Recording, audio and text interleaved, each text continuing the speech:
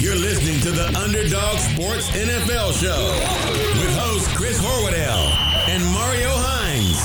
Brought to you by Underdog Sports. Each week, Chris and Mario welcome current NFL stars and discuss the biggest news from around the football world.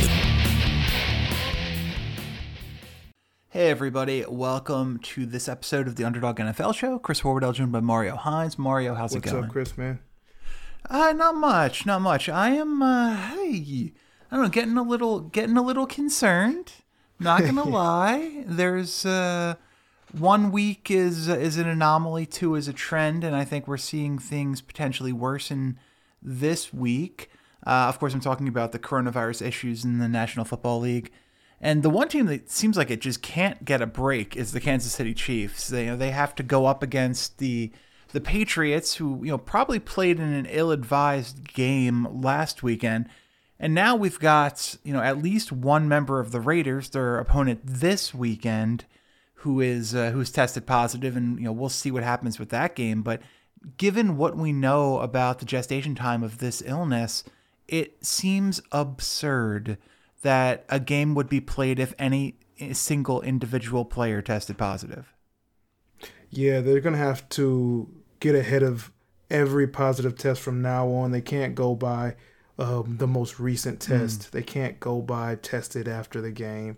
That day is done. You're going to have to just start building contingency upon contingency and really just put the players first. And if there's, a scheduling headache, then that's just what it has to be, because sooner or later, it's going to be too late. Yeah, forget about a scheduling headache. It has to be a forfeit. I've been saying this forever. If a team has guys test positive, you forfeit. That's it. It's one game for the greater sake of the league. It's the price you have to pay in 2020. Yep, that's it. And we should just go ahead and live with it at this point, because, there's one image that is glaring in my head that's been circulating around social media, and it's the hug between Gilmore and Mahomes. And if Mahomes tests positive, that is, if Brett Favre would have came down in a car crash, you just, who knows? It's the news you definitely don't want to hear, and it's going to shake up the league, and you don't even want to get that far. That's exactly right. And Gilmore was only allowed to play after his teammate Cam Newton tested positive because he had multiple negative tests. But we know it can take up to 14 days to test positive. So letting guys play when they're potentially asymptomatic and risking infecting other guys is absolutely absurd. You're 100% right. That is the image that everybody's going to be talking about, Gilmore and Mahomes. And Mahomes has even said, on his part, that it was a mistake. He shouldn't have gone over and interacted with him after the game. But that's kind of petty to say that, since they were just running into each other for 3 hours prior.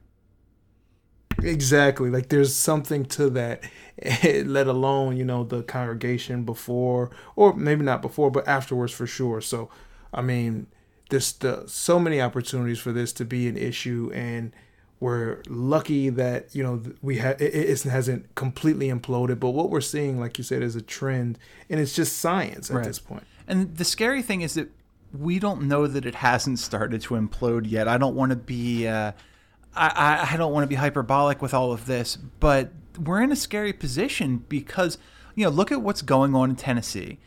Tennessee was all set to reopen their facilities on Monday. And then, 2 more positive tests. 2 more guys who just began to test positive, who have presumably been asymptomatic for a week, with the ability to pass the disease to other people. It's ridiculous. It's ridiculous that Cam tested positive on a Thursday, and they played football 4 days later. Yeah, come on, man. Like, even without 3 days later.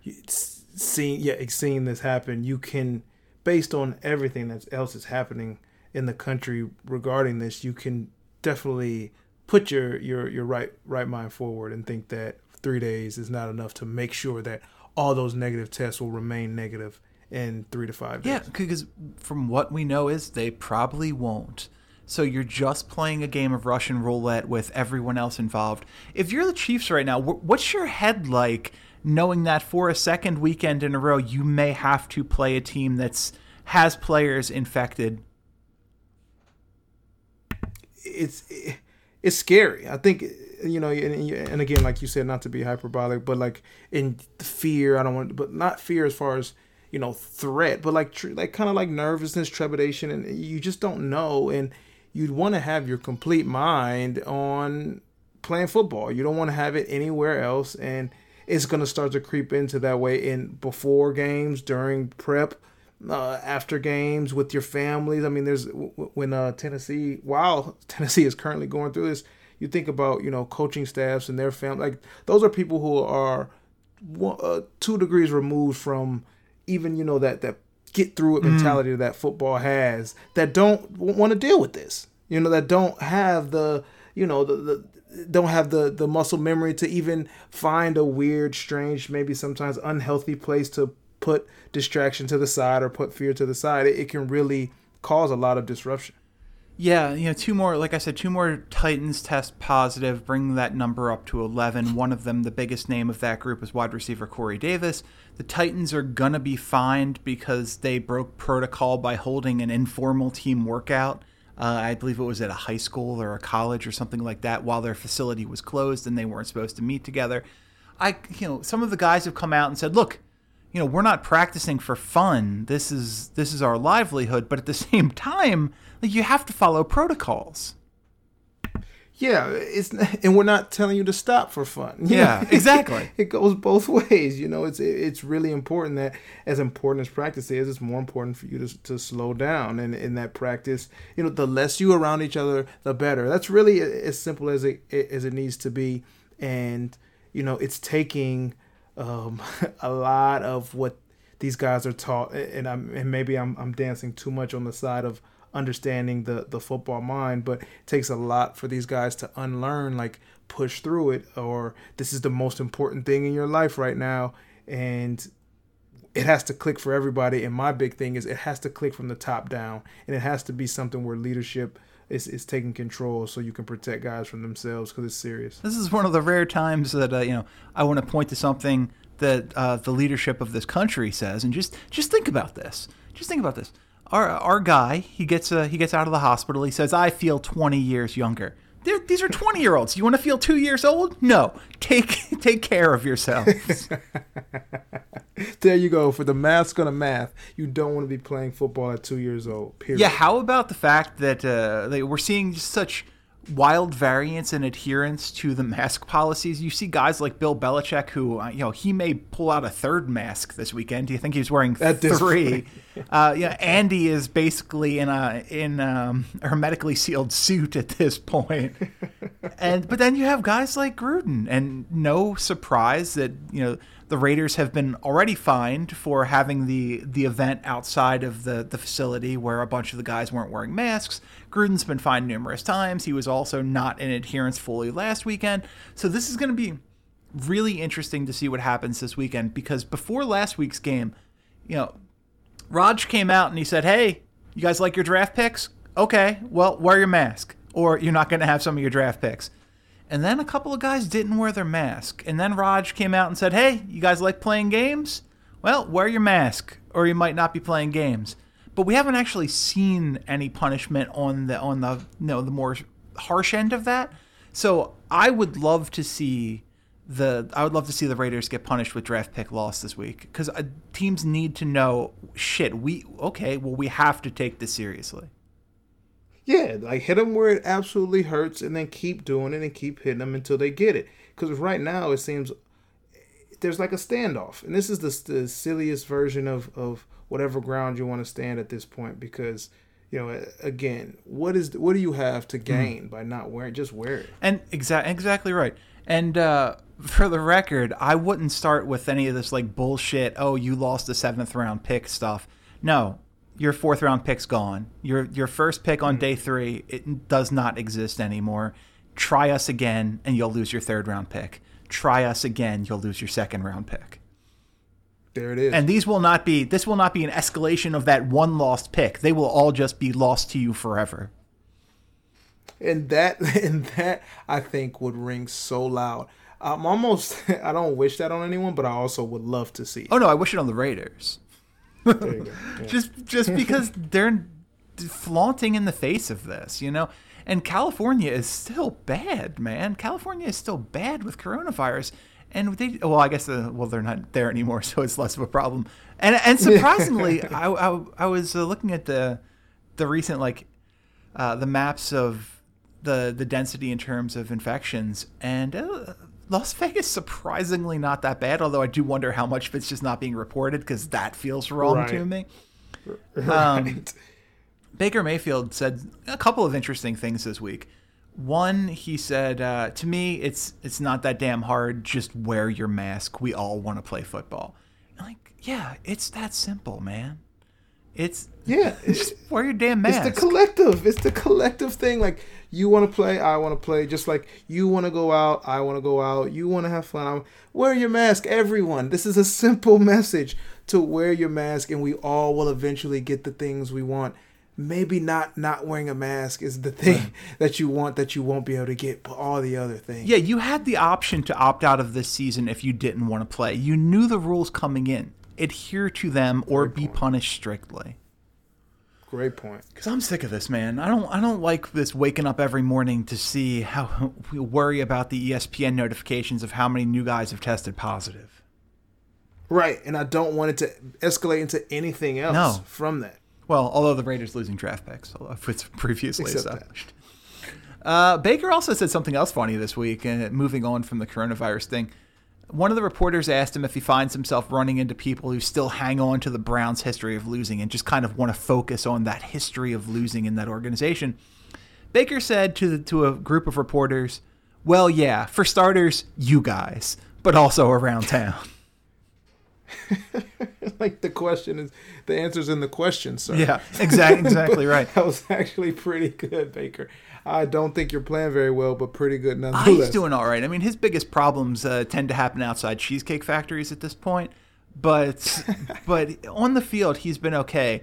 You see him very much in that same vein as what Kirk Cousins was in his early times in Minnesota, where kind of figuring out the offense and where he can take advantage and where he can't, because it is a little limiting on a quarterback, and with good reason. The Browns' rushing offense right now is historically good. They just put up 309 yards rushing against the Dallas Cowboys this past weekend. That was the most the Cowboys have given up in their history. Yeah, it took me by surprise, for one, the extreme level of success, but the success actually running the ball is what we expected and hoped for. And I mean, what's happening on that front five and the consistency and the plug and play. I mean, no Chubb for a while, but not missing a beat. It's what they need, and I think it's what Baker needs. So yeah, finding space, finding room to figure out what to do in there is way better scenario than every week finding a way to make sure Baker is contained. I think having him find ways to make more plays while also making less mistakes is way better. And it's a luxury to lose a guy like Nick Chubb and be like, all right, well, Kareem Hunt's the running back now. Yeah, I know. You might have some people in the back like, I love the substitute way better.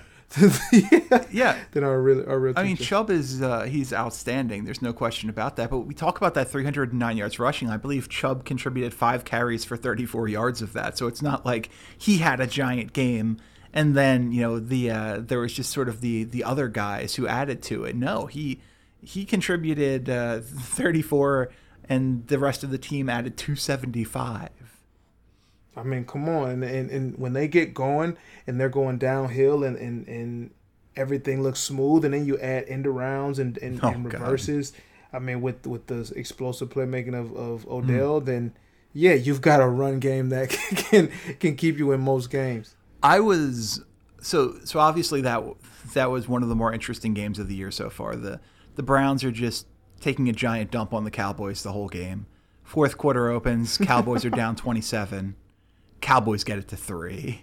And at that point, you just thought, all right, well, Browns are definitely going to lose this. I think we can all agree.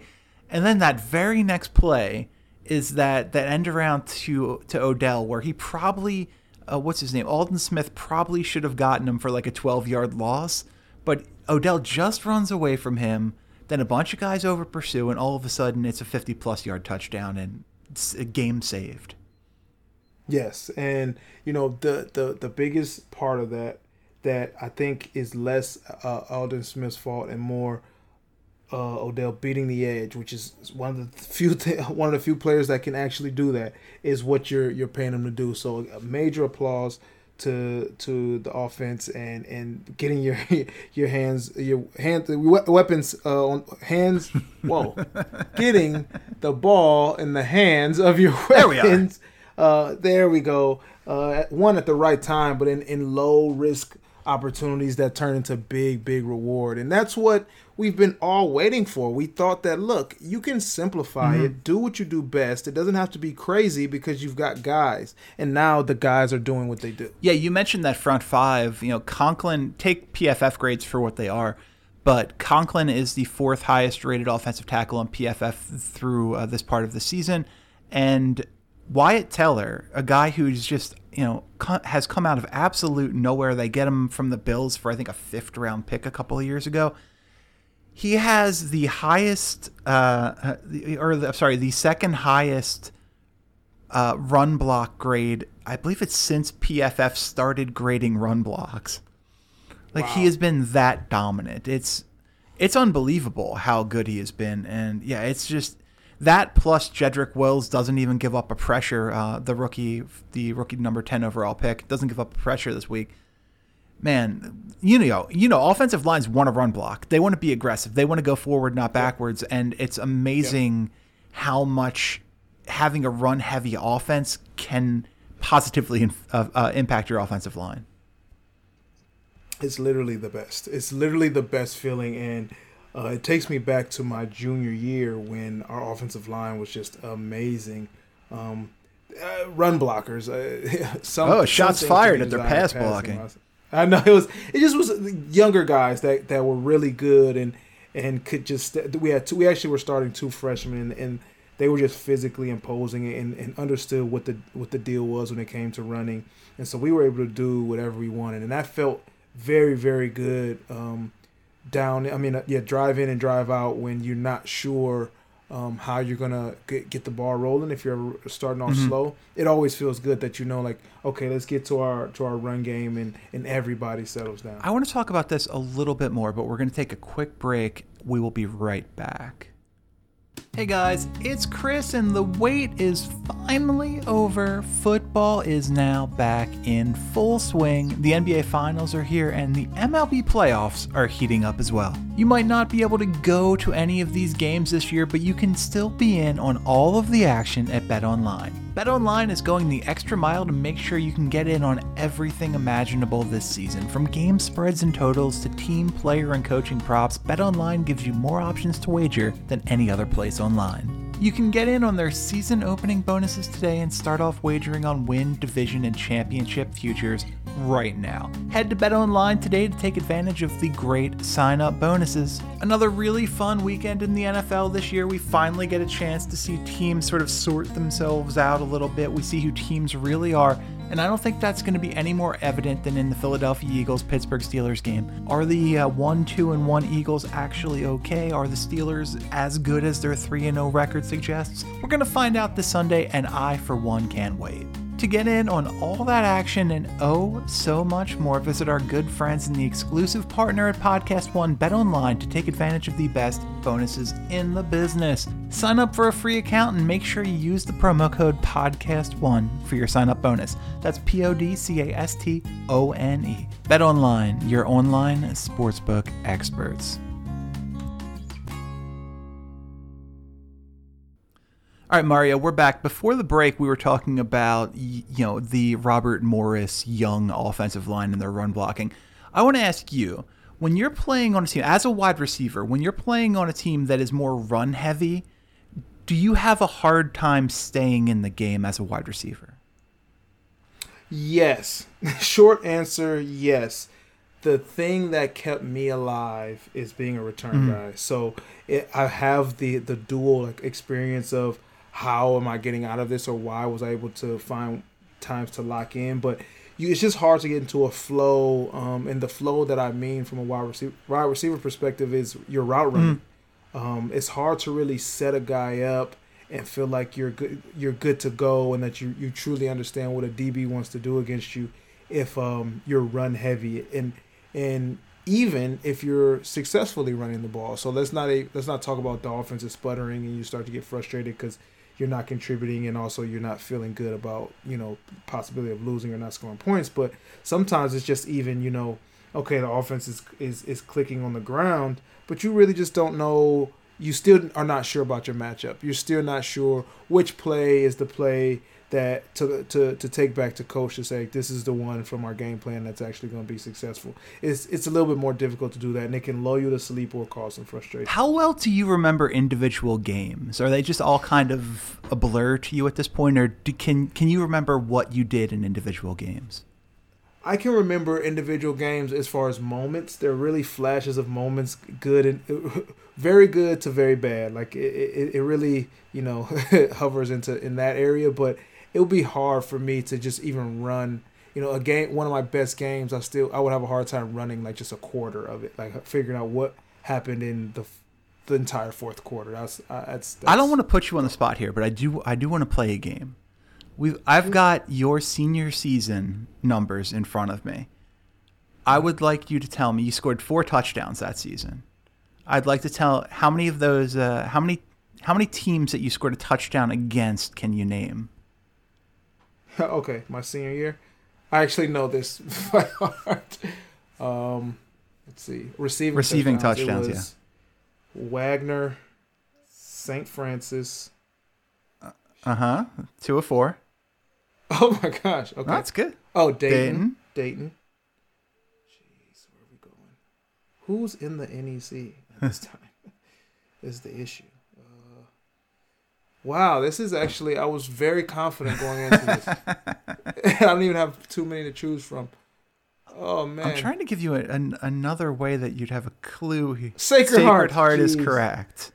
Sacred Heart is correct. Do you remember which game was your biggest game of your senior season in terms of total receiving yards? Total receiving yards, that would have had to have been either Dayton or senior year. What is that? I'm going to be real impressed because you're half right now. I'm going to be real impressed if you can come up with this other one. Oh, man. Oh, Morehead State is correct. Morehead State is correct.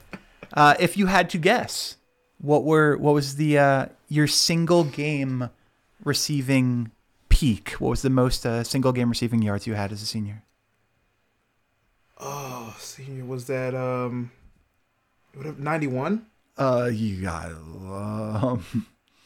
91. I was gonna say Mario, you weren't in college in 1991. That doesn't sound right. Close. 85. That's still really, really good. You did. I'm going to tell you that you did impressively well. Like impressively well. All right, last one. And what was the only game your senior year you had a carry? Oh, wow. Oh, man. It's so hard. I just have to go moment to moment. That's really odd that I only had one carry my senior year. And I want to take us through this play. I would love to know what happened. What under usage? Oh, it was St. Francis. It was. And what was the play call? Oh, it was. I wish I could remember the plays. Are we talking end? Or are we talking end around? What are we talking here? Yeah, end around. It wasn't a reverse. I received it from the quarterback. It was dead in the water, and I was able to cut back and St. Francis had nothing for me that day. I had one of my better punt returns. You did? Yeah, that day. I think I had like a 40 or 50 yarder. That was another I think I got all 11 guys to the ground before gassing out. And it was actually the week after Deshaun's big return against Tennessee, I believe. And that's really how I mark it. But yeah, it was just an end around, and I just felt really good against this defense. Yeah, against St. Francis, 1 carry for 14 yards. You're right. You make something out of nothing there. You get 4 catches for 56, a kick return for 22, and 4 punt returns for 82, including a 48-yarder. There you Not bad. Not bad. You did really well there. I'm genuinely impressed by that. Yeah, it's. Yeah. I'm genuine. Apparently, 14 was also your high in rushing yards in your junior season, but I'm not going to make you go back that far. Yeah, apparently Butler was not very good your junior season. You had your most rushing yards, longest rush, most rushing touchdowns, and most receiving yards against Butler. They stunk. Shots fired at Butler. Good basketball team though, and that's really what's important there. Speaking of a team that stinks really bad, Mario, how you feeling about your Lions? My goodness. So here's the thing. First, I have this thing that I have to have where I caught the game late, and by late I mean about a half hour late. And I'm thinking in my head, I'm like, they were probably doing well because I have this thing where if I'm watching intimately, they just know to underperform or what probably more closely is to perform at peak. This is just a bad team playing. And, of course, I come home to a 14-0 lead, and I don't understand what's going on, but that is just disappears so fast. And Matt Patricia just does not have a hold of this team. They are not good at being good, and that's a weird critique, and it's not a football critique because sometimes they look good in man, other times they don't. Situational football is really, really bad. I think Matt Stafford has regressed a bit. I don't know if there's something to do with feeling like you have to, be urgent, overly urgent with the defense. There's something that he knows that we don't because he was definitely more relaxed last year before the injuries. Oh, yeah. So, I mean, it just doesn't feel good right now as a Lions fan. No, stats basically down across the board for Stafford, completing only 60% of his passes, which would come very near a career low that he set 59.8%. 53.3% as a rookie, but we're not really going to count that. 59.8 in 2012, 8 touchdowns to 3 interceptions. So on pace for what? 32-12 which isn't bad, but it's not what we expected from Stafford when last season it very easily could have been 40 touchdowns and 5,000 yards passing. Exactly. And really, I mean, yeah, you can throw the Galladay thing in there, but they had some good matchups going to start the year, so there was ways for him to find ways to be successful with his numbers. What do we think of the Adrian Peterson experiment so far? Because it seems like he had those couple of good games early, but that the sun done set on that. Yeah, and what did we expect? I'm almost not angry about it because that makes more sense than him having a stellar season, especially through 4 games. I think what's happening out, what it was averaging out to be, is probably what it should have been across the board. Instead of expecting high production, it's just that we're not replacing it with anything. If he's going down, no one's stepping up, nothing's increasing. I mean, there is a difference, I will say, with Galladay in the lineup. He makes a difference, and Marvin Jones looks improved just because he gets more space and different opportunities. But just our run game is non-existent, and now, so I think I don't know which personnel staff member said they're getting out of Swift what they expected, and I'm like, you can't. That was not a good draft pick, man. Exactly. This is a borderline first round guy that we're talking about. Yeah, we thought he'd be a replacement level player, but we picked him anyway, because we felt bad. He was still on the board. We didn't want him to wait any longer. It didn't seem right. Could have taken a player we thought was better, but we made our decision. Just like we made our decision with Matt Patricia. Right. So when are we? I mean, I think it's just we're in position to be a team that is hiring a new coach and bringing in a new staff, and that is where I'm looking to see what teams are having success and who's to attribute to that, and hopefully we can convince them to come on board once we decide that this version of us is over. I don't want you to get too excited about the future here, but I think there's a realistic chance Adam Gase is going to be available. If Gase will have us, no, that would be so bad, but also so What if you were the team where Adam Gase is like, no, I'm good. Yeah, I've been around and I'll pass. Oh man, that would hurt the family. Yeah, man, that's just relocation is really the only option at that point. You just have to wait and start again. This thing has been burned to the ground. How about Patricia? That guy is not winning fans in Detroit either. He's basically taking shots at the team he inherited, taking shots at the previous coach Jim Caldwell, despite the fact that Jim Caldwell was better than him almost every single season. Yes, Jim Caldwell's worst season. He's worse. I don't know. First of all, he lied and didn't inherit a mess. The roster was strong. I think maybe the biggest thing were contracts were off. Okay, so I'll give him that. But other than that, man, it's looked worse and worse and worse. And the thing about it is that you handpicked this team, Matt Patricia. So it's not like you're still scrambling to fix a mess. You've literally moved guys that were, at least a little more highly regarded than what we've got going on now. And it's been nothing but a train wreck since. And you haven't taken any accountability in doing so, which has also run off any other guys that might have wanted to stay. It's been terrible. It's like it's a hoax. Yeah, it's the Caldwell firing. I thought was always a little bit weird when they let him go in 2017. In 4 years, and he comes to Detroit after going 14-0, or 2-14, very different seasons. 2-14 in Indianapolis, and okay, we know what happened at that point. There was giant struggles with the Colts, but he goes 11-5 in that first year in 2014, then 7-9, 9-7, 9-7. Did they win a bunch of playoff games? No, they didn't. But when we're talking about a guy who is 29, 38, and I don't know, 27 over his career. That's a good coach. Yeah, you don't just easily show that guy the door. We've seen guys lose 30 games in 3 years. So let's not do this thing where, we're about to see it again, I think. No.